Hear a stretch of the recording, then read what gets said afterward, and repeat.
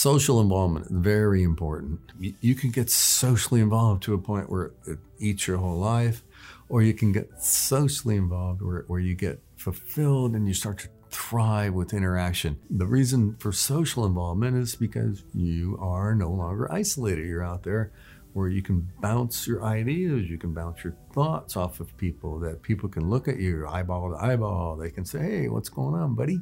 So social involvement is good, so we can all just kind of check on each other, have fun with each other, move forward together, and destroy the enemy of isolation. Social involvement. I know people that are doing things, they're horseback riding, they're kayaking, fishing, off-roading, winemaking, art, music. There's an endless list of things that you can do to be socially involved. Join the American Legion, the VFW, the DAV. Join these clubs and get involved with other men and women who are out there and socially involved, who are moving towards a goal.